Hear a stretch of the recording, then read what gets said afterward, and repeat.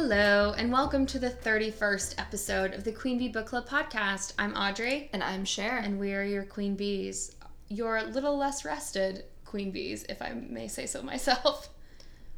Yeah, no, I'm tired. I didn't sleep well last night at all. I woke up in the middle of the night to use the bathroom and then couldn't go back to sleep because every time I laid my head down, I was like, this is probably what all of those poor girls in Chi Omega looked like when they were falling asleep. And that upset me. And so understandably, I mean, Ted. I mean, yeah. Well, I'm less rested. Okay, well, first you of have all, a lot going on. Well, I mean, yeah, I do. But first of all, I have to say, I take back all my brags that I'm not afraid of. I'm not afraid of Ted Bundy because I had one of the worst nightmares in terms of it was hard for me to get past it when I woke up at 2 a.m. I was like, okay, I'm in my bed. My husband is here. I am safe. But I could not shake it. Mm-hmm. But I guess subconsciously I'm much more afraid than I feel because I haven't been afraid when I go to sleep, I guess. Mm-hmm. In my conscious mind, I'm doing all right. Yeah. But apparently my subconscious is like, nope. I also had listened to one of the scariest Generation Y episodes ever. And it definitely creeped me out, but I was like, oh, well, whatever. So I think that combination before I went to bed was horrible. Yeah, I've been combining this with some odd television, not odd, but some prestige television that is a little bit darker. Oh, like what? Handmaid's Tale, first of all, which Rachel and I have started almost making it a rule that we don't watch it at night anymore because it's just really hard to the second season has been, I personally think, a lot darker than the first one. The first season didn't really bother me very much. I haven't seen any of it. Especially because there was a love interest I was really interested in season one, so I just fixated all my energy on that and kind of pushed to the side. And I also think I'd heard so much hype about the first season being so dark and upsetting that I was really bracing myself for something awful. And it is awful, but it I built it up to be Ted Bundy awful, and it wasn't as bad as I felt like it could have been, thank God. But the second season is really bad. There's some dark stuff that happens, and so generally we try not to watch it after dark just because it's right before bed. It's kind of an odd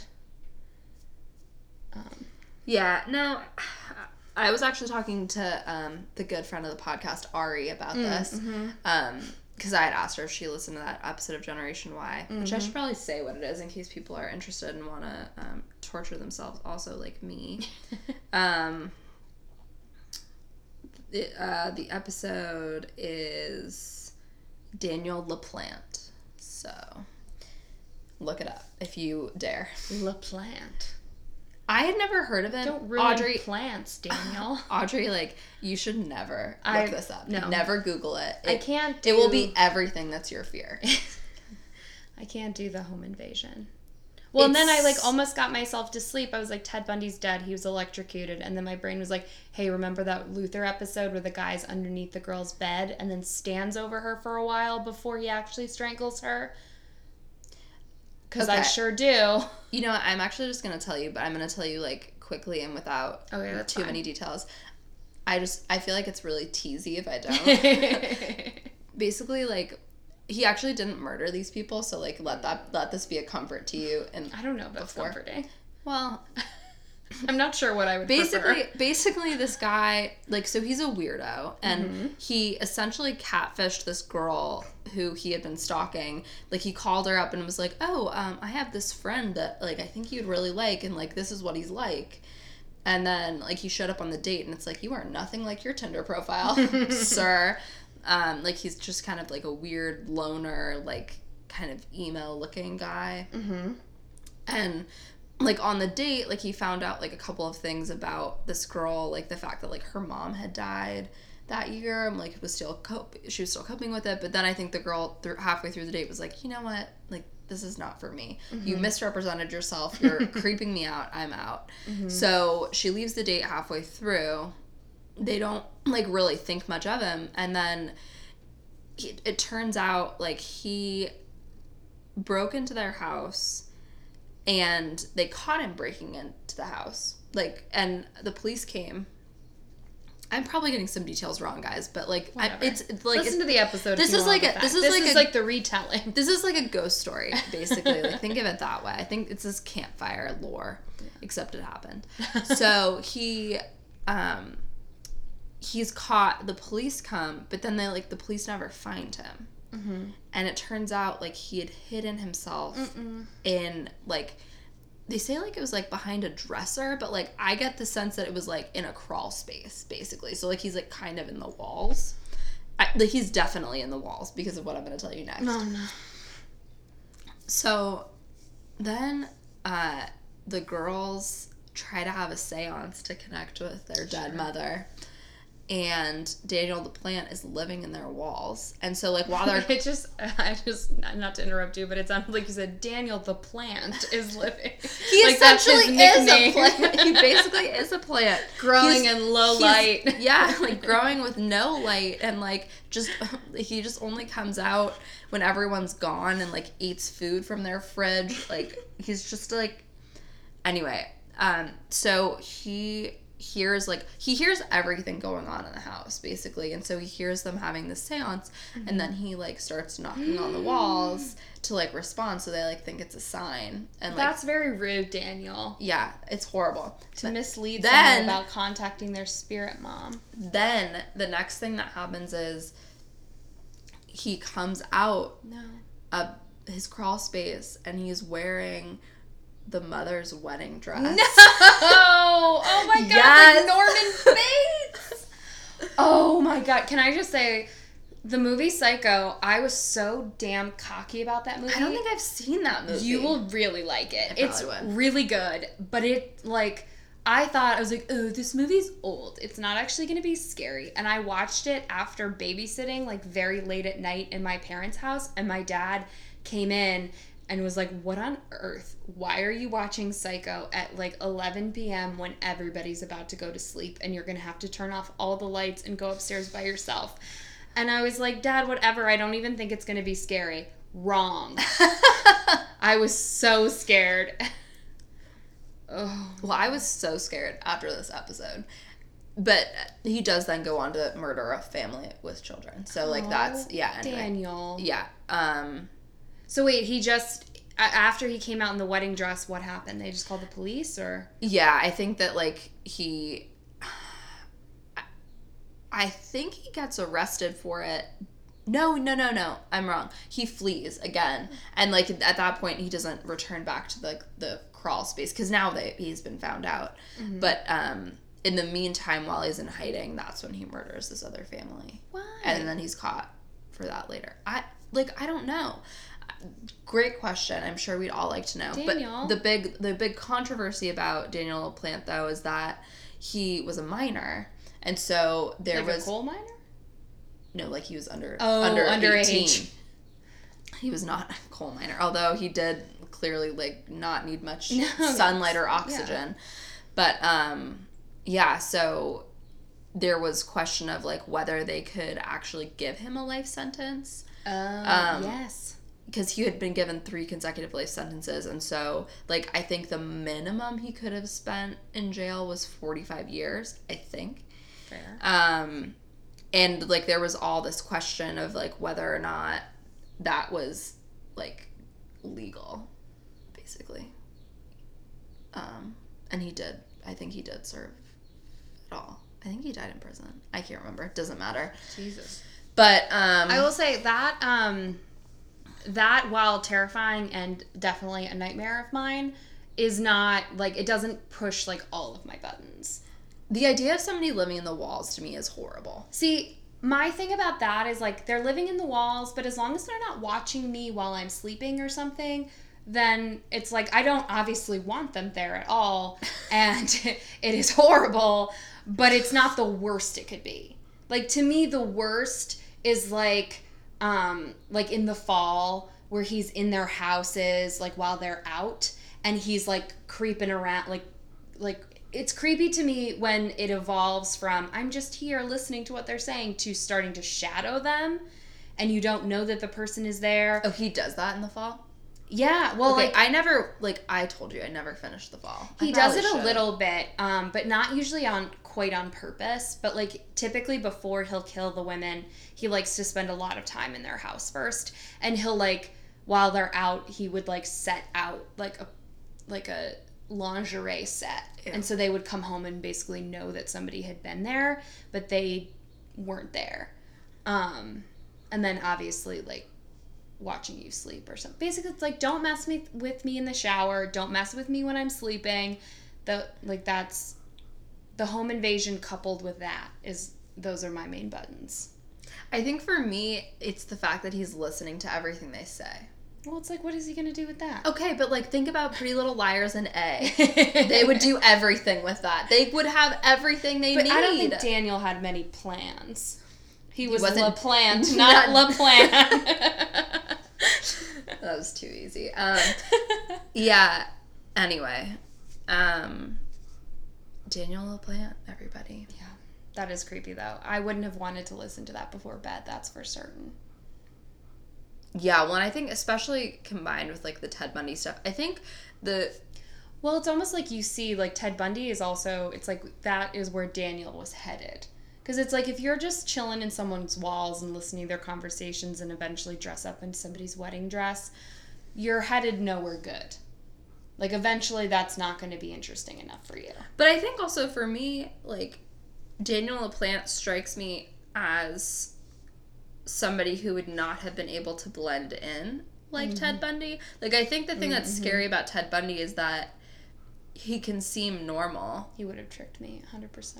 He probably would have tricked me too. Although, let me just say, I would not have followed his game as long as Miss Anne Rule does. Yeah. Also, I like to believe that on the beach, if he had some crutches and stuff and was like, can you help me with my sailboat? I'd be like, no. You don't need to be sailing when you're on crutches. How are you going to move the jib boom? That's the only sail word I know. I've never heard that word in my life.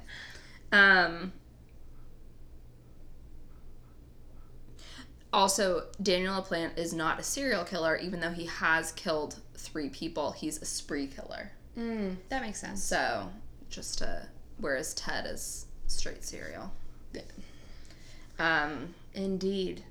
I think I realized why I didn't think Ted Bundy would scare me, because we're starting to get to the trial phase, because where we kind of ended, he's been arrested for the last time. Well, and we know he's not going to kill anybody else now, so we can relax. Yes. Well, and it's because, like, Ted Bundy would say clever things. Like, one person asks him, like, how come they put those, like, really intense, like, leg shackles on you? And he was like, oh, I have a problem with my leg. They move too fast. Yeah, they run away too fast. And you're like, okay, like, you know, what an idiot. But then when you're confronted with, like, all the awful shit he's done, he's not as fun anymore. Well, actually, I was going to say also that, like, Charles Manson was, I mean, horrible, but also pretty fun. Fun. You know, like, he had a fun courtroom demeanor. He did. I don't Not find to Ted diminish, as fun. Like, what a monster that Charles Manson clearly was, and a sociopath. Well, I think what actually, though, Charles Manson wasn't also, like, that smart, whereas I think Ted Bundy is more smart, and so, like, I worry more about Ted Bundy getting away with it than I do about Charles Manson. Yeah. Like, Charles Manson is, like, exasperating the judge. He's exasperating his own lawyers.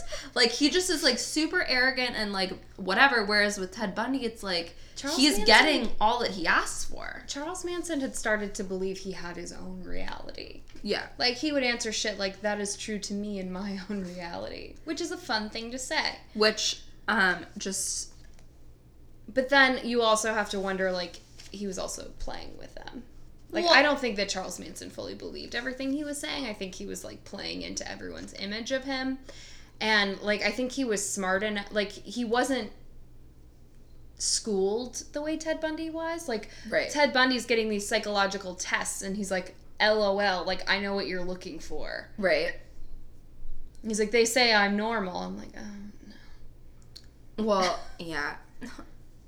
Ted Bundy, like, he's just, like, he's a smug dick, though, you know? Mm-hmm. Like, when they ask him, like, hey, Ted, why do you keep stealing, like, Volkswagen Beetles? Like, what's your thing with them? He's like, it's got great gas mileage. Oh, also, like, you are can take horrible that passenger seat right on out. to put cargo, a.k.a. women, in your car. Yeah, they were like, to put bodies in there, and he was like, I don't like that term. I prefer Let's cargo. use cargo. I also God. like that I mean, we're skipping way ahead. We're so ahead. But, he, like, clearly, where we are, like, wants to kind of get it all off his chest, or maybe he thinks, like, I'm not going to get away anymore, so it's a better move to act like I'm, like, distraught over the weight of what I've done. Yeah. And he's like, I don't want to lie to you, but if you keep asking those questions, you're going to make me have to. Because he doesn't want to admit that he actually did kill these women. And they're like, so did you kill them? And he's like, well, I don't want to lie, but I also will not tell you the truth. It's like, you're not under oath, Ted. You can say whatever you want. Oh, what was I going to say? Oh, okay, let's do, like, a quick summary of, like, what has happened. Okay. So from where we are. So I'm just, like, I'm going to start on it. Please interrupt me as you see fit. So we basically start with Ted escaping. Yes. Right? So so he escapes twice. The first time is from Colorado? Yeah. He's in Colorado both times. Yeah, okay. So the first time, he's about to go into court, and instead of going into court, he jumps through a two-story window? Out a window. Yeah. My favorite part about that story, so basically Ted has been working up to this for a while. Yes. Because he sweet-talked he got on good terms with all the cops, like, they all liked him. He got to use the law library. He didn't have to have shackles when he was in there. He convinced them to let him walk by the river, so he got the lay of the land. Yeah, exactly. And I also like that before he even did this, they were like, yeah, I mean, sometimes he would just stare out the window and then look at us, basically just check if we were looking. Or, like, he'd walk over to a woman and just stand near her to see what we would do. You fucking weirdo. Like, please stop. Such a weirdo. But then he jumps out this window, a woman sees him, and then goes inside and says, hey, I saw someone jump out the window over there. Is that normal? Is that normal? What do you No, think? it's not normal. It's not at all normal. I don't know what was going on in Aspen in the 70s, but I can bet that unless they were doing a lot of, what was that thing they did in the CIA called in the 60s? Oh shit, what is that called? Agent Orange. Are you talking about the brain stuff? Yeah, where they would do like LSD and see. Are you talking about like what the Unabomber did? No. Oh. I don't think so. Like that program that the CIA would put you through where they like keep giving you drugs. Oh, yeah. Yeah, he was in that. What was that called? Now I have to Google it. Brendan would know. Brendan! He never hears us down there. I know. This will be the one time. It's called like, there's somebody like screaming it at home. I know. Brendan! Hello! I'm gonna furiously Googling. I'm gonna call him. CIA. Oh wait, did you hear that? Maybe. I heard like a creak down there.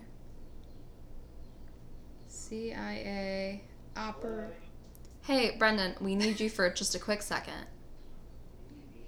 Yeah, come on up. He said, you need me with incredulity. Hey, Brendan, what was that thing? What was that program called in the CIA where they like would give them LSD and drugs? That the Unabomber was in? MK Ultra. Yes. Thank there you. He is. That's all we needed. Now that you're like seated and comfortable. Brendan just got seated and comfortable, like on. He's so happy. All right, toodaloo. Say hi to the listeners. Hi everybody, it's B. All right. All right. See you later. Thanks, Bye-bye. Brendan. MK Ultra. Yeah. So unless they were doing a lot of MK Ultra in Aspen. MK Ultra is not a drug that you do, though. No, but I mean, like, if they were doing that testing. Oh. Like, apparently there are stories of people jumping out of windows after being a part of MK Ultra. Okay, I believe that. Isn't that what Eleven's mom was supposed to be part of, too? Oh, maybe. I think so. And, from Stranger Things? Yeah. That makes sense. But so he escapes, and then he goes into the mountains, and can't hack it, so he kind of just drives himself back. Yeah, I mean, he, like, just didn't do, like, a great job of planning. He, like, broke into a couple people's vacation homes. I'm not sure if he was great with maps. He spent a whole night in the wilderness. It was freezing cold. He was like, this was not for me. so he basically goes back to jail. Although he does watch, like, he goes back to that old house that he had stayed in and watches the police, like, going through it and, like, behind a bush. I'm like, okay. Ted. Anyway, so then he's caught again. And then the second time, it's, like, a bit more of, like, an escape from Alcatraz thought-out plan. So he loses a bunch of weight. Mm-hmm. Like, he diets down to, like, what is he, like, 140 pounds or something? Yeah, something like that. And how tall is he? He's like at least 6 feet. Foot, I guess. Yeah, so that's, I mean... So he's real spindly. I mean, like, my goal weight is about 140, so... that's definitely Tim Burton spindly. He... Like, somehow, he buys a hacksaw off somebody in prison, who he will not reveal. Probably with the money Anne Rule keeps sending him. I know. Anne Rule just gives him she $10 keeps a letter. About how she can barely feed her children. I'm like, well, then stop sending Ted $20, like, every 2 weeks. I know.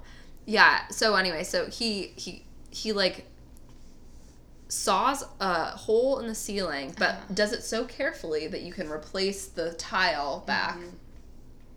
And then, like, practices, like, going through the pipes, I guess, or something. Like, she's just, like, shimmying around the walls. Looking for a good exit strategy. He finds one, like, in one of the prison guards' apartments. I guess, like, they live in the jail, too. Yeah. Which, bummer. Yeah. And so, but he keeps testing it, though, where, like, he'll go hide up there for hours and sees if anyone notices. Like, they don't.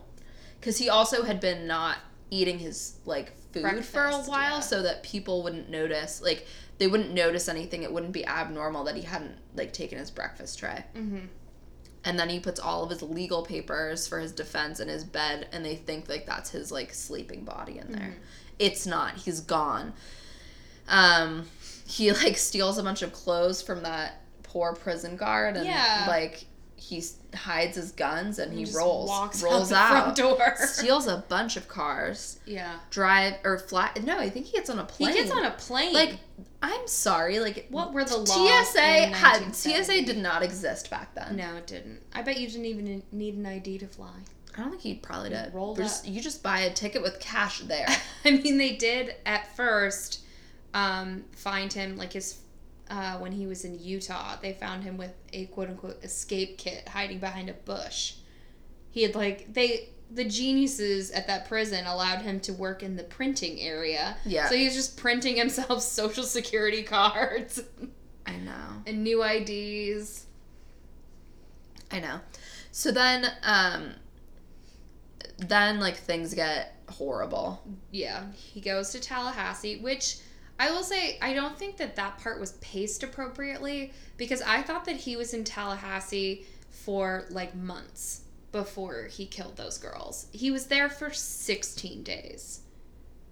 Or he wasn't even there for 16 days. He was in he had escaped from prison 16 days ago.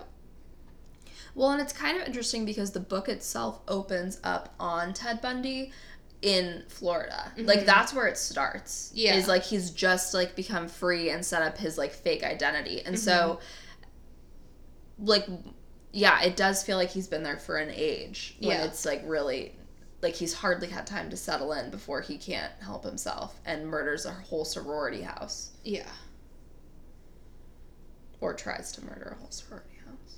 Yeah, Can you imagine being the den mother? Is that what they're called? House mom. Whatever. What's a den mother? That's a thing. I think those are like the moms that are like with the brownies and the Girl Scouts and. Oh, okay. And like I think there's like the den fathers are. For Boy Scouts. For Boy Scouts. Okay. Whatever. I think you could be a den mother for Boy Scouts. But. Who knows? God knows. Anyway, can you imagine being that house mom? Yeah, horrible. Horrible. I lived in an L-shaped sorority house. And the thing, like, reading that was also partially, like, part of why it was so chilling is because having lived in a sorority house, that would have been so easy for him to do. I mean, we had an alarm system that, like, if you didn't type in the code... But how many people are actually locking the door at night? No, it, like, automatically... But, okay, so if you didn't... If a girl had forgotten to set the code at night, then... Because usually what we would do is, like, by 8 o'clock or so, or, like, 10 o'clock on weekends, the code was supposed to be set so that if you opened the door at all, you would have to type in the code or the alarm would go off. Okay. Because a lot of drunk girls would come into the house and not know the code because only girls who lived in knew the code and set it off. So what happens if it gets set off? Just like goes loud? Do the police come? So loud. I think if it goes off for long enough, I think like a call goes to the house mother or the police do come. But we never let it go off long enough because usually we'd be like, what the fuck? Okay. Turn it off. But yeah, I mean, it would just be like incredibly easy to creep up the back stairs and you're like in the bedrooms. I think that I thought... And we never locked I thought doors. that this section, the actual, like, sorority house murder section was, like, one of the best done parts of this book because the way that she lays it out is that you don't know... You still don't even know what you're going to find behind each door. So, like, exactly. Like, yeah. Like, you basically... I thought he'd killed all of those girls. Well, you're seeing it from the perspective of one girl who sees him. Yeah. And so, like, she has no idea what's happened. So, like, the first thing she sees is, like, two of her friends who basically are, like, bleeding profusely from the head but are still alive. Mm-hmm. And then, like, they sort of, like, go checking, like, the next doors and, like, you know, where's... Oh, wait, there's, like, one other girl. We haven't seen her yet. Like, that sort of... Watching it unfold as you go. Like, you don't know what the heck you're gonna find. Yeah. Or even which rooms he's been in. Because, like, she plots it, she shows us, like, the nights of a lot of the girls that were in the Chi Omega house. Yeah. And, like, shows, like, this is partially because the timeline becomes very important for, like, you know, I mean, in most cases of murder, the timeline becomes important for tying someone to a crime.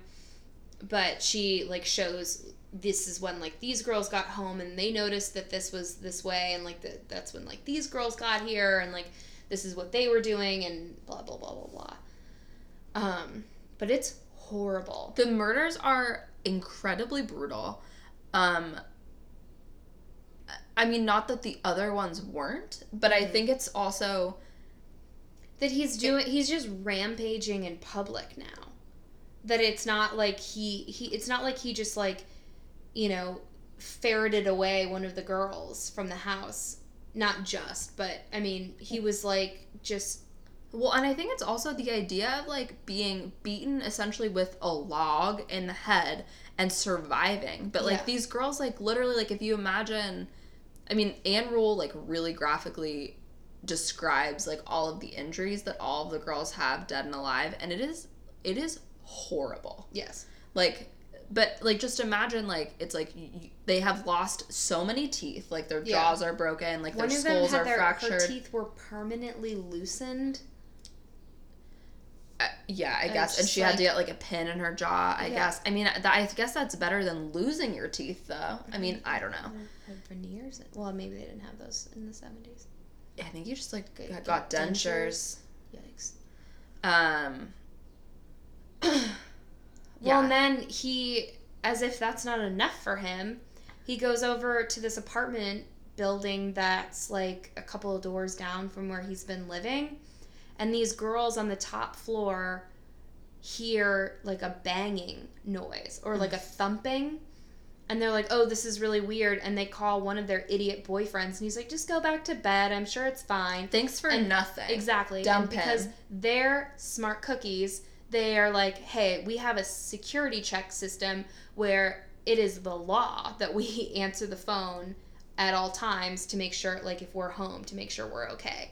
And they knew she was home, and they called, and nobody answered, and they were like, we're calling the police. And that's when he, like, busted out of there. Well, also, even if she isn't home... And she survived. Yeah, barely. But she wouldn't have if they'd just gone back to sleep. I know. Well, yeah, and I love, like, the police response, because the police have now found the sorority house, and so when they get the next call, like, there are 15 squad cars that show up. They just send one. Yeah. So anyway, so Ted is still on the run and, like, continues to, like, pull this crap. I mean, it's, like, also hard for me to even, like, there's so many attempted victims or like people he tried to get that he doesn't get, and it's hard for me to remember, like, which ones he actually, like, got in the end. But I think that there's just one more after that, right? Yeah, because he had tried to pick up this 14-year-old girl who's the daughter of a cop. Yeah, who didn't feel right about what happened. He was like, my daughter was safe, but it's my job to protect everyone's daughter. I was like, oh, I love him. I love all the cops in this book. Me too. When Ted was like, dumb cops, I was like, how dare you? Well, guess what? They're not that dumb. Because guess what? You will be executed, Ted. Yes. By electric chair. Brutal. I Googled it. That's a rough boy to go. He deserves it. He does deserve it. Feelings on the death penalty, which I don't know what mine are, aside. He deserves it. So generally I'm against it, but I every once in a blue moon. I lean toward against, but I understand being in favor. You know what, though? Especially with people who have proven to escape. Like, yeah. I'm like, you know what? Maybe we should put them down. Yeah. They're done. Yeah, you're done.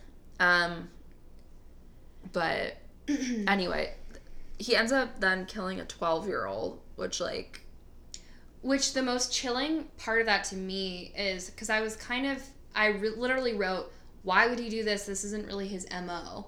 And then the next paragraph is saying, so when Ted Bundy was out on bail, he and Ann Rule had, like, several whiny lunches. Not, like, wine, like the drink. Not like him whining about shit. He did complain a lot. Yeah. But they would just, like, drink a lot of Chablis. Yeah. He, like, apparently, like, he loved good wine. That's, like, a fact about him. I'm like, yuck, Ted. You don't deserve this. Of course, like, you know, it's not enough to just be a murdering narcissist sociopath. You have to also be bougie about wine. God. And food. Yeah. He's like, I can't help it that I like nice things. All he does is complain about... I tried to live a small life, but I just wanted a racquetball court and, like, materials. I hate the Jell-O in prison. It's never cold, even. It's always room temperature. Like, Ted... So anyway, Ted's out on bail for the suspected on charges of aggravated kidnapping and, like, potential murder. Like, Washington, Utah, and Colorado are all liking him for these murders. Yeah. And he's talking to Ann Rule, and he's like, you know what? I planned a whole afternoon for Meg's daughter and Meg's friend, and her mom wouldn't let her go. The friend's daughter. Like... Or the friend's mom wouldn't let her go. What does she think? I'm going to attack her daughter? Yes! That's what everyone thinks. and they're right. Well, and so in the next paragraph after it says that this girl was 12 years old that he lured away from this school, it was like the same age as Meg's daughter and the little girl whose mother wouldn't, like, allow to go out for hamburgers with him. So it's like, I'm not sure if that was a direct correlation in his mind. But, I mean, it might have been, and that's awful. Yeah, I mean, this part is just odd. It's like, very odd to me because, although I guess it is not that different from his MO because, like, remember at the beach, like, he killed two girls within, like, hours of each other. Mm-hmm. So it's not that, like, I think he just strikes when opportunity offers itself, and I think he's like, well, like, I got myself a smorgasbord here. Yeah. And it's like with the last two girls who are the ones who are hit in the head repeatedly, it's like those were, like, I think that Ann Rule's like, these were the afterthoughts. Like, the real, like, ones that he wanted and, like, got exactly what he wanted from, the ones that he killed. It's like, he was like, well, here's, like, just a bonus. Which, like, fuck you, Ted Bundy. Or, like, I wonder if they had started to wake up, and so he was like, maybe for good measure. But yeah, definitely fuck you, Ted Bundy. Jesus Christ. I did like that one cop's theory. We didn't talk about it last time, but I really liked that one cop's theory that some serial killers kill almost on a menstrual cycle. Oh, I love that. Yes. He was like, I wonder if that, you know, that's the timing of, you know, the feelings in them, like, start to really build up. Yeah. Ooh, tell me more. Yeah, tell me more about that menstruation. I also like that Anne's mom sent her a clipping of yes, the Chi Omega Anne's murders mom. and was like, hey, this seems a lot like what Ted was accused of. Your friend Ted. Dumb Anne, who has a background in police work and detective writing, was like, there's just no way. Well, I have to believe and I have to hope that Anne was just looking for her payout with this. Like I want to think. But she offers to share the profits with him at one point.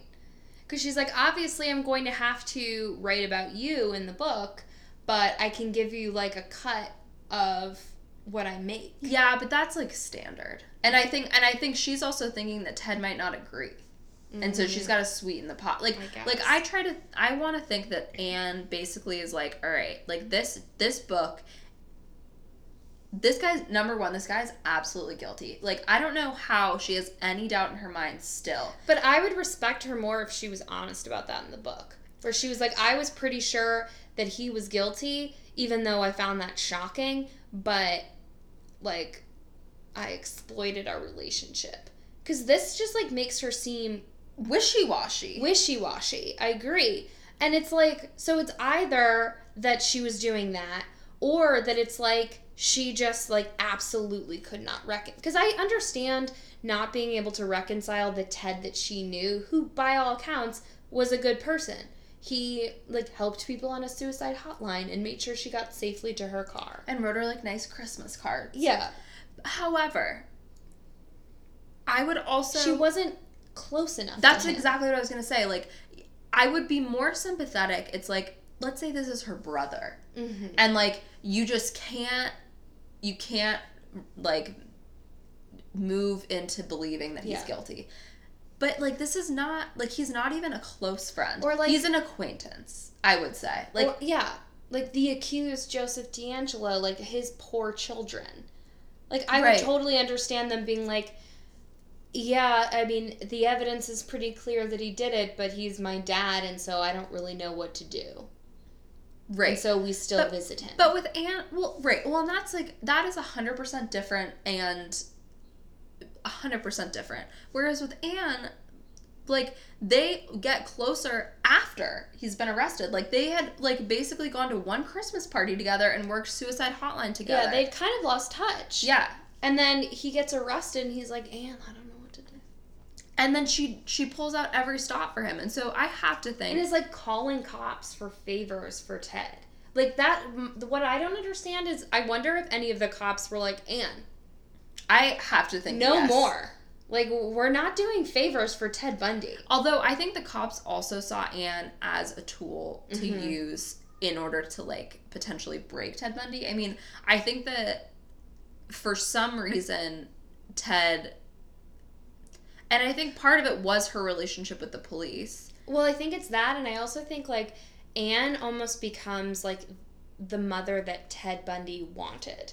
Like, a mom who, like, had her children at the appropriate time with a father, and, like, that kind of felt, like, their relationship fell apart, but, like, not, like, quote-unquote, like, because it was Anne's fault or whatever, and she was, like, very nurturing to him and gave, like, very good relationship advice, and so he sees her as, like, a mother figure who didn't, like, pretend that she was his sister. Anne is also an extreme enabler of everything that Ted does wrong. Like, I mean, let's not even, like, talk about the murders at this point. Let's talk about the fact that Anne is actively covering for him for the fact that he has 2 different girlfriends. Or that when Meg finally, like, fully pulls away from him, he's like, I really just want to send her one rose, like, commemorating the day that we met. And Anne fucking does it! She goes out of her way to do it, and Ted doesn't pay for it. She's like, Ted never offered to pay me for the rose. I was like, well, that's what you get.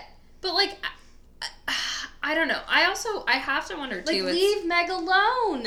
She's finally, like, gotten the strength and the... Because, like, no part of me... like, in this part, we learn a lot of what Meg knew. And, like... Or did we... I think we did that last week. Yeah, we talked about that before. Where... Like, there's no part of me that blames Meg for her. Because it's like, if you're in an intimate relationship with someone who is a sociopath. Right. He has completely put her under his spell. Yeah. Like... Well, he's also undermined her self-confidence at every possible turn. Absolutely. And so I think and isolated her from literally every single person. Like, he gaslights her all the time. Yeah.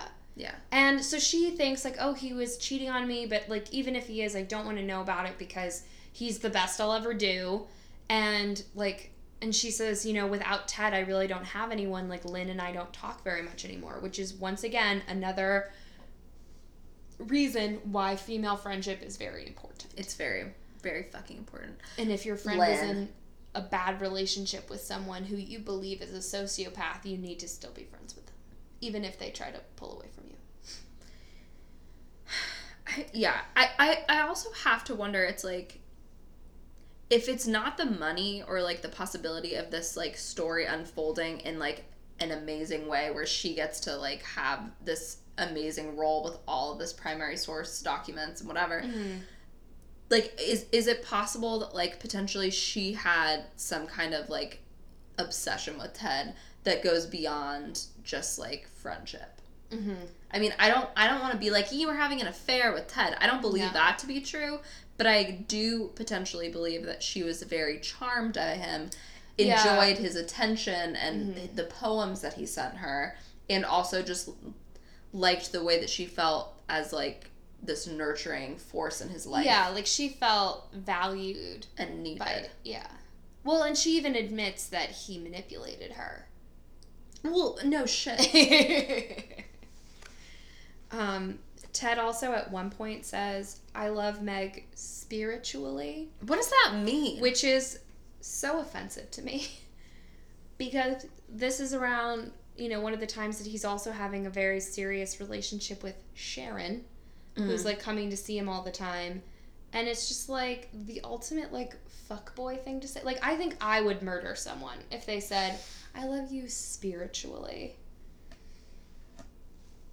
Like, are you serious? We've been together for 6 years? Spiritually? Okay. I just, like, honestly don't even know what that means, though, either. Like if Meg killed him, I wouldn't convict her. No. I don't think any court in America could. No.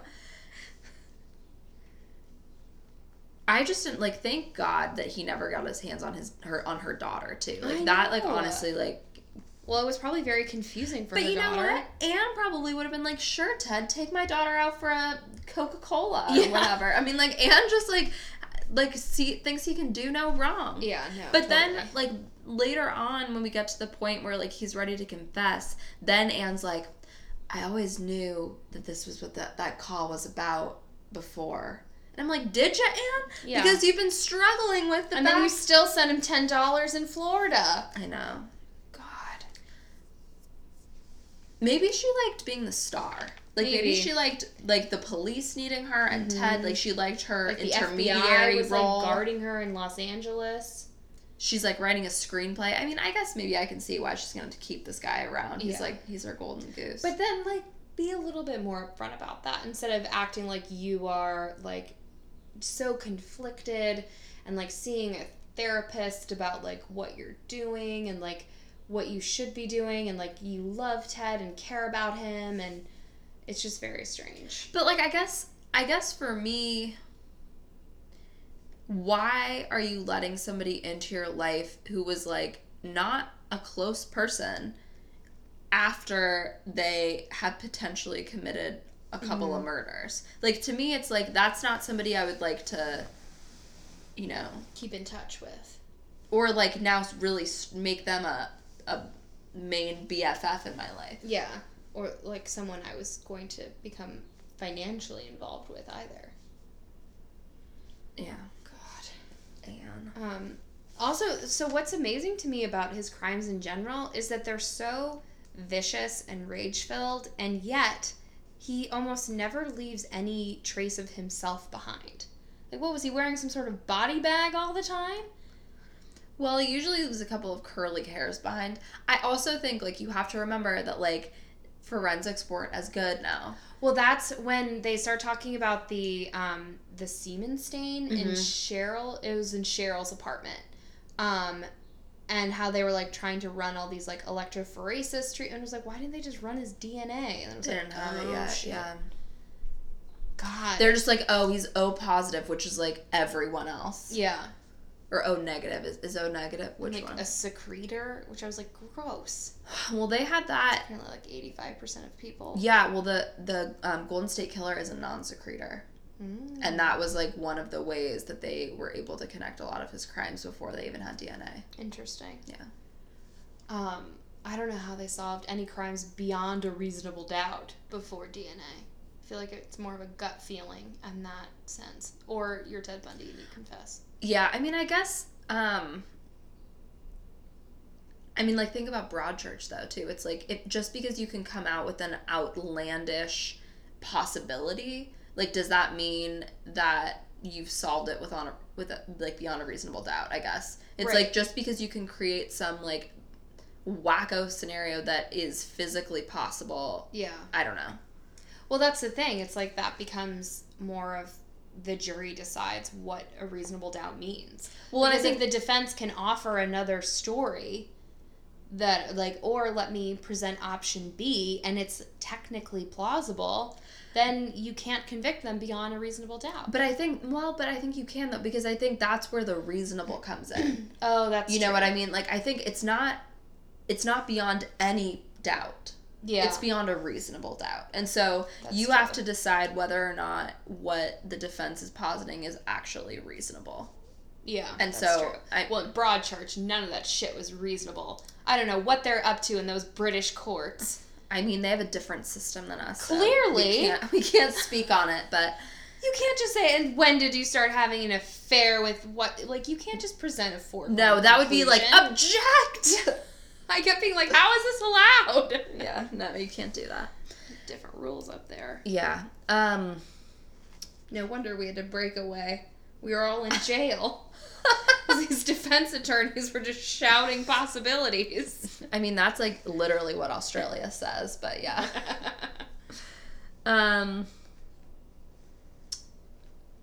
Yeah. I don't know. Freaking Ted. I'm looking forward. I like now that he's like, I just think that it's very important that I go to a sanitarium where I can be studied. Because I'm not special. Mm-hmm. Very special. Very special indeed. Also, like, I only stole what's necessary to me. A television set and racquetball equipment. I never stole from somebody who was poor. I also never stole from somebody who clearly cared about their car and had souped it up. Yeah, had done nice things to it. I gave that car back. I parked it a few blocks away from where I'd stolen. That girl's like, what the fuck? Put it in the spot? That would be chilling. You're like, my car is gone. Oh, it's over here? Why? I mean, to be fair, in a parking lot, I'd be like, Fair I could never remember where that thing is. I guess I did park it over here, and then you start to feel crazy. Yeah. Also, like, let's just reiterate, Ted Bundy is just not that hot. Like, no. I don't. Especially when he gets arrested in Florida and he's been eating junk food. He looks pudgy. Let me find that picture. Also, I'm sorry, he's a reptilian killer. He is. That is terrifying. What is this picture? Yeah, like, horrible. He looks like a dead clown. Carol Durant, on the other hand, is a smoke show. She really is. She looks like hotter Anna Kendrick. Yeah, she does. We're just looking through all the pictures in our book that our listeners can't see. Sorry, we can post some of them sucks later. to be you. The Chi Omega house, I think it's bigger than the sorority house that I lived in, but it definitely looks similar. Yeah, this picture. I'm sorry. No. Oh yeah, he has like a weird handlebar mustache when going, but like posing, not very good. He was posing as Ken Meisner, and then he told one person, "I'm Robert. I'm Richard Burton." It's like, oh, why don't you just pick the most famous actor in the world? Is your partner's name Elizabeth Taylor? This one, I kind of get it. In 1975, kind of handsome. This also is like a little bit like that's like Charles Manson. No. Yes. Yeah, it is. Audrey, we should do a poll of like hot or not hot on every picture of Ted Bundy. This long-haired photo, on the other hand. No, that's bad. Thanks. Okay, I think that's the next Instagram poll that we're gonna do is just do different pictures of Ted Bundy and say hot or not, and then see what people say. Everyone's gonna panic and say not. Listen, vote with your heart because be everybody honest. keeps saying there's no shame, because everyone keeps saying like he was handsome. And I just don't. I mean, Zac Efron. Zac Efron as Ted Bundy is smoking He's hot. Smoking hot. Did you see the stories that I posted about him? Oh no. Oh, I just posted them now, right as you drove in, probably. So I think we've talked. Oh God, yes. Oof. That's him, as Ted Bundy. Yeah, that's him representing himself in court. Oh, thank God. Yeah. Look at that enormous bow tie. Yeah. So exciting. I can't wait. Yeah, so the only thing about Zac is he's 100% like beefier than Ted should be. Yeah. Yeah. But you know what? Like he's got a brand that to uphold. Like he's not going to lose all that muscle mass just to play Ted Bundy. It's not fair. They also have done a pretty good job with Zac Efron's hair. Like I was looking he also at has the crazy eyes down. Yes, which to he me is the most important part. But like, yeah. I'm pretty impressed with what they're doing in hair and makeup on that movie. I also believe in him as an actor to pull it off. I think we've talked about this on the podcast before, but he is my cousin and roommate Rachel's #1 crush. And she is... I understand that. She is saying, right now, which I did not expect, she wants to see this movie because Zac is in it and she feels like she needs to support him, especially in this new dramatic endeavor of his. Okay. I did tell her after I finished reading the Chi Omega chapter that I might have to put my foot down and not let her go. Or I said, I feel as though I maybe should see it first. Yeah, I think that's the way to do it. Like, I'll go by myself. Why don't you go with me? Or it's at Christmas. Yeah. I'm moving away. I know. Yeah, so in denial. I am like very much in denial that you're like it hasn't hit me yet. It like hasn't it just hit me yet either. it's very. I have too much to do. Yeah. And then once I'm like settled in my Boston like echoey home, I'll be like, hey, when are you coming over? And then you'll be like, I'm not. Or like, do you want to get happy hour this week? Like, what are you up to? Like, Audrey, reminder, I moved. Hi, I'm at your house to record. It's Wednesday at 7. I followed in another family. I'm living in the walls of your old house. Yeah, so I told her I should probably see it first. Yeah, I think that's because apparently it's being told through the lens of the women, like particularly Meg. The Meg character, whose name is apparently Liz. Yeah, but Anne changed it, which I was like, well, that's about the only kindness you've shown Meg in this book. Probably Meg giving her single roses Meg didn't from give Ted her Bundy. Disclosure. She's like, no, Anne, please don't put me in the book. Cut me out. But yeah, so it's being told through these women. So, but I also feel like people are going to feel cheated if they don't actually show him murdering people. Well, I'm just not going to be able to to picture it until you show it to me. Mm-hmm. Exactly. And so my two plans are this. Either I have to see it first and give her the green light, and then maybe we'll wait until it's on demand and I can fast forward through the parts that are horrible. Yep. Or I might just say, as soon as he gets to Florida, you're out of the room and I'll tell you when you can come back. What if she'll have to go stand in the hall? What if they do it out of chronological order and are doing it weird piecemeal scenes and all of a sudden it's just him with a wooden bark filled branch. Yeah, no, Jesus I know. Christ. Horrible. I think it's also more the violence is horrible, but it's also the terrifyingness of someone creeping into your house, which again, it's no, we were done with that. Well, I think it's the incongruity between his cool, calm, collected persona and the, like, extreme rage that he's showing in killing these women. Well, and that's also, like, one of the things that my brain likes to, like, right before I'm falling asleep is be like, I wonder what it was like to be one of the women in his car. Don't wonder that. You don't want to and think about his that. face just changes. It's like, that's awful. And then he's able to just, like, skip back into town, like, well, just gotta wash my hands. Well, his roommates are basically like, oh yeah, we saw him. He was home. He was normal. Like, Oh, yeah. right after the sorority house. Yeah, those scruffy band men were like, yeah, he came into our room and he was like, oh, the guy's probably long gone by now. I was like, get out of here, Ted Bundy. How dare you talk to them? Ugh. Yeah, I mean, if this motherfucker got off. I think he was too much of a narcissist to, like, at that point, he was like, I'm probably not going to get away with it, so I might as well just, like, really let them know and then let them study me. Because also doesn't he, I'm sure they'll get into it eventually, but I think he eventually, like, when the Green River Killer starts killing people in Seattle, he, like, helps the police. Or he, like, writes to Anne Rule again or something and is like, this is what you should be looking for. Do you want a fun fact about the Green River Killer? Of course I do. Yeah, it also has to do with Anne Rule. You actually might have heard this on My Favorite Murder. Maybe. So Anne Rule wrote the Green River Killer book before he had been caught, I think. Mm-hmm. And she, like, had a bunch of bookstore events. And yes! he showed up at every fucking one. Yes. And I did know that. so there were police officers who were photographing the crowd, and so, like, they, like, found all this evidence that he had been, like, following it. That is exactly the kind of true crime detail that I live for. Me too. And will tell every single person I know. Yeah. And nobody's ever I have that pleased book. With it. I got that book for Christmas, the Green River Killer one. I kind of, like, honestly am more excited about that because I'm not going to have the same irritation that I have with Anne on this case. Because I'm like, I don't have to deal with her being best friends with him. I hope I don't have to deal with her being like, I wrote my good friend Ted about this case. Like, ugh, I don't want Ted to be helpful. I don't want to give him any street cred. Just please put him in solitary confinement. Like he deserves. Yeah, don't let him talk about his psychological problems. Even though, God, I just want Jonathan Groff in Mindhunter to talk to him for, like, hours. Oh, he same. did with Ed Kemper. God. Same. So interesting. Yeah.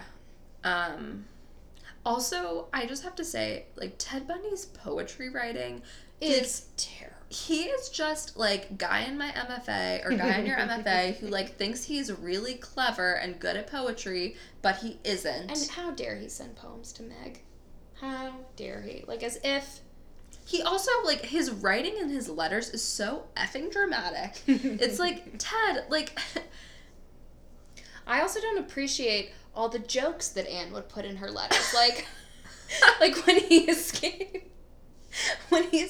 the first time, and she's like, well, I tried to answer your last letter, but you didn't leave me a forwarding address. Like, this isn't a joke, Anne. This man is in jail for murder. And you should be, like, reprimanding him. Yeah, like, Ted, please don't run away. Ted, if you're actually innocent, maybe you should, like, actually stand fucking trial. God. Like, if I was Anne and, like, it's like he's fled multiple times, like, she's like, well, that makes sense. I mean, if he's innocent and he just thinks he's gonna get railroaded by the court system, I'm like, thank you for the immense faith in our justice system, Anne. Yeah. It's like that defense is okay from Louise Bundy, his mother. Right. But it is not acceptable from you. A former police officer. What must Nick Mackey think of her? That angel from heaven, who, when he escaped, was like, I'm going to give you my personal phone number, and if he tries to come near you. I mean, mostly they just thought he would. She was like, I believe that he wouldn't hurt me, and I believe that's true, too. I believe and it's I true, literally too. wrote next to that, what power? Because can you imagine, like, being the person that, like, some monster serial killer is like, I just need to talk to you. Well, see, the thing, too, is that I don't actually think he would ever hurt Stephanie, either. Mm-mm. And I don't think he would ever hurt Meg. And I actually don't think he would ever hurt Meg's daughter. That other girl, don't have as much confidence. But I think for him, it was like, it was the women off, like, on the street that he would see, and, like, I think once he knew you, I don't think he would. No. Like, I don't think that Ted Bundy's the type of predator who would, like, worm his way into your life and then kill you. No. So. Like, I think his whole issue was he felt very threatened by the possibility of what a woman could do to you based on, like, what Stephanie had done. Right. Because I think, like, if his whole thing was, like, truly all about Stephanie would have been toast. Right. But I don't think he would ever have hurt her. No. It would have been like... Well, I also think he defeated her in the way that he wanted to. Mm-hmm. He made her want him, and then he left her. And then he's like, I could take this whole game a little bit further. Yeah. But I think Anne Rule to him is like... Have you seen Silence of the Lambs? Yeah. Okay, I was about to be like, turn off the podcast, we're watching it now. I love that movie. I think that those women are like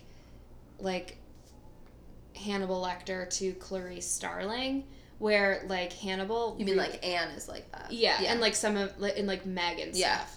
And, like, where, like, Hannibal would never hurt Clarice. And, in fact, like, when that guy, like, exposes himself to her and, like, throws gross things at her... Right. He whispers under the door until the guy kills himself.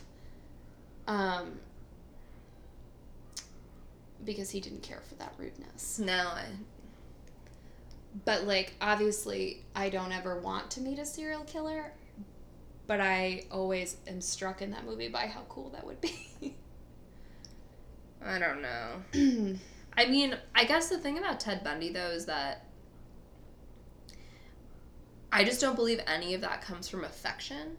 No. Whereas, like, with Hannibal Lecter, like, I think he, like, cares for Clarice. I think that Hannibal respects that she's, like, very good at her job. And she's very competent.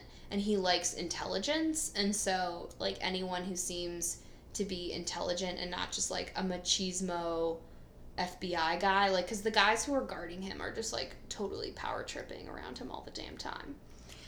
Well, and Ted says, like, something similar about Anne, Anne surmises that she thinks it's because, like, she can intellectually stimulate him and stuff. I'm like, all right, Anne, it's a little full of yourself. I think the therapist might have said that to her, in fairness to Anne. Whatever. But she was like, yep, that checks out. All right. But, I don't know. I also just don't, like, I think that Anne is just as, like, bowing to his whim, though, as every other woman. Well, she even says, all the like, other women is like, when he's in jail in Utah and Meg and Sharon are both kind of in his life, and she's like, I was kind of the other point of the triangle, yeah. Of all the women that were keeping up with Ted Bundy. I wonder if because he didn't have any women in his life when he was in Florida, that's why he was just, like, rampaging. Maybe. When he was moved to kill down there. Well, I also think, too, that he's had, like, this rage, like, building up for months. That's probably more likely. Because he's not, I mean, he hasn't been killing women in jail. Yeah. So he's just, like, had time to fantasize and fantasize and fantasize, and all of a sudden he's like, all right, I'm gonna take advantage. Well, and also a sorority house is kind of, like, if his big thing is women who, like, he believes are getting a little above themselves, like, a sorority house would be kind of the ultimate place for that, because it's, like, women who tend to be bright and popular and, you know, beautiful. I mean, not to toot my own horn as a sorority woman. Yeah, you're getting a little bit Anne Rule for us. But definitely, you know, women who, like, for whatever the sorority reputation is, like, tend to be ambitious people, or, like, certainly successful. Like, if you look at, you know, successful people, a lot of times they are, or were involved in Greek life. Yeah, so he definitely would target No, I mean, I think sorority women. I think it's also a pretty easy target for him. Yeah. And I think he also, like, is going back to when he, like had first felt this rejection, which was in college. Mm-hmm. And so college women, I think, have a place in his Yeah, because they're heart. not, like, he never killed any women who were, like, established in their careers and objectively successful. Like, in the fall... Were never that... They were always too young. I mean, they were, like... Well, they were, like, women on the verge, basically. Yeah. It was, like, women who were ambitious and had a lot going for them, and, like, that was what he hated. Whereas, like, in the fall, his, like, main target would be, like, young professional women, where it was like he always targeted women who were like lawyers or like really like top, like kind of really like top in their field despite their age, and they lived alone. Ugh. Ted. All right, well, I suppose next week will be his trial. Yeah, I'm excited. I'm excited for his outburst. Which it's like funny that we're waiting for one big outburst, because in the Charles Manson trial was like every day was an outburst. So and they would remove him from court and he'd just shout in the other room. Jesus. He'd just leap from his like seat, Which like that was 100 like, feet. Charles Manson and Ted Bundy have something in common. Just like a supernatural leaping. Did Ted leapt out a window and then like he also like hurt his again. ankle. Yeah, but got up again. Charles Manson, I don't think it would have hurt his ankle. He would have like landed cat-like, you know. I did recently hear a story. I think it was in a My Favorite Murder like write-in episode, and one of the minisodes, and somebody had written in that they were like a jailhouse dentist or something. Oh my god! Like in the jail where Charles Manson was, and he like tried to give her a nickname. He'd be Charles like, Manson yeah, did? and he'd be like, "Can I call? I think I'm gonna call you Daisy," or like something like No! that. And she was like, "No." And then when he would see her, he'd be like, "Hey, Daisy." Charles, like, he's still up to his old tricks. Family's over. Like, you're done. You're done. Also, on a Charles Manson note, I did start Aquarius. I watched the first episode. I think I'm really gonna like it. I feel like I need to give it another chance, because when it came out, as I recall, I was close to the height of my, like, I'm really interested in the Mansons, and so it wasn't fully what I had wanted. It wasn't about the murders. Yes. Yeah. So I will give it another chance. David Duchovny is as hot as ever. I watched it with Brennan on the plane back from Europe, and like I just kept like nudging him and being like, David, like, look at him go. Because in law enforcement. But like he definitely like roughs people up and stuff. I'm like, that's fine. Because it's always like the popular jock who like didn't protect his girlfriend at the party and just was like getting a blowjob from Sadie, I'm pretty sure, instead, because like that was their plan to like kidnap this girl. They like have anyway. Like David Duchovny like beats him up in a men's restroom. I'm like, all right, deserved, as he deserves. Whatever also, you need to do to get the job done, sir. I just love David Duchovny. Like, I don't want to because he's a sex addict, but like he also was in Sex and the City recently, and I was just like, God, that man is so attractive. And he plays a man in a mental institution. Mm-hmm. But he wears Lacoste polos and like has a great haircut. Yeah, what are you gonna do? I don't know. I'm just gonna try to separate the man from the character. Yeah. I also don't believe that he's actually a sex addict. I just think he's a bad husband. I don't want to belittle addiction, but I have a hard time believing in sex addiction. I believe sex addiction is a thing. I just also believe that Hollywood exploits that term. Yes. To cover for people who cheat on their wives. Yeah. It's like a serial cheater, and he's like, I'm just like addicted to sex. It's like, no, you just like asshole. Sex. No. No, you just are not really good at monogamy. Yeah. You just got a little too big for your britches and like don't think the rules apply to you. Mm-hmm. Tiger Woods. I also do not believe Tiger Woods is a sex addict. He's certainly not a sex addict, but I will say he played some good golf when he was doing some personally amoral things. I could not care less about golf. My dad, like, whenever Tiger's doing poorly, he's like, he must not be dating any cocktail waitresses right now. Like, there's just, He's just not doing well. All right. Well, I think this is our last episode that we're going to record in person together. I know, for the foreseeable future. It's very odd. The next time that we record, we're going to be in different rooms. Yeah, it's probably going to be a shaky road with the microphones. Rachel. Rachel! Be quiet. I'll be shushing. I'll be yelling at Brendan to be quiet. Because you won't have a downstairs to hide in. He'll be in his office, which is like on the same level as me. No. It's fine. It's gonna be a different world. It is. My sunroom has a door. It's gonna be fine. Yeah. I guess I could go into my own windowless room. I don't want you in there. I did just recently buy some nice, they make those little, like, string lights that look like they have little, paper lanterns on them. Yeah. I bought some of those. That's to nice. hang over my bed. That's lovely. It is lovely. It does give it they're teal, and so I left them on, and I was looking in my room, and for a second, I was like, I'm sorry, like, is an alien abduction going on in there?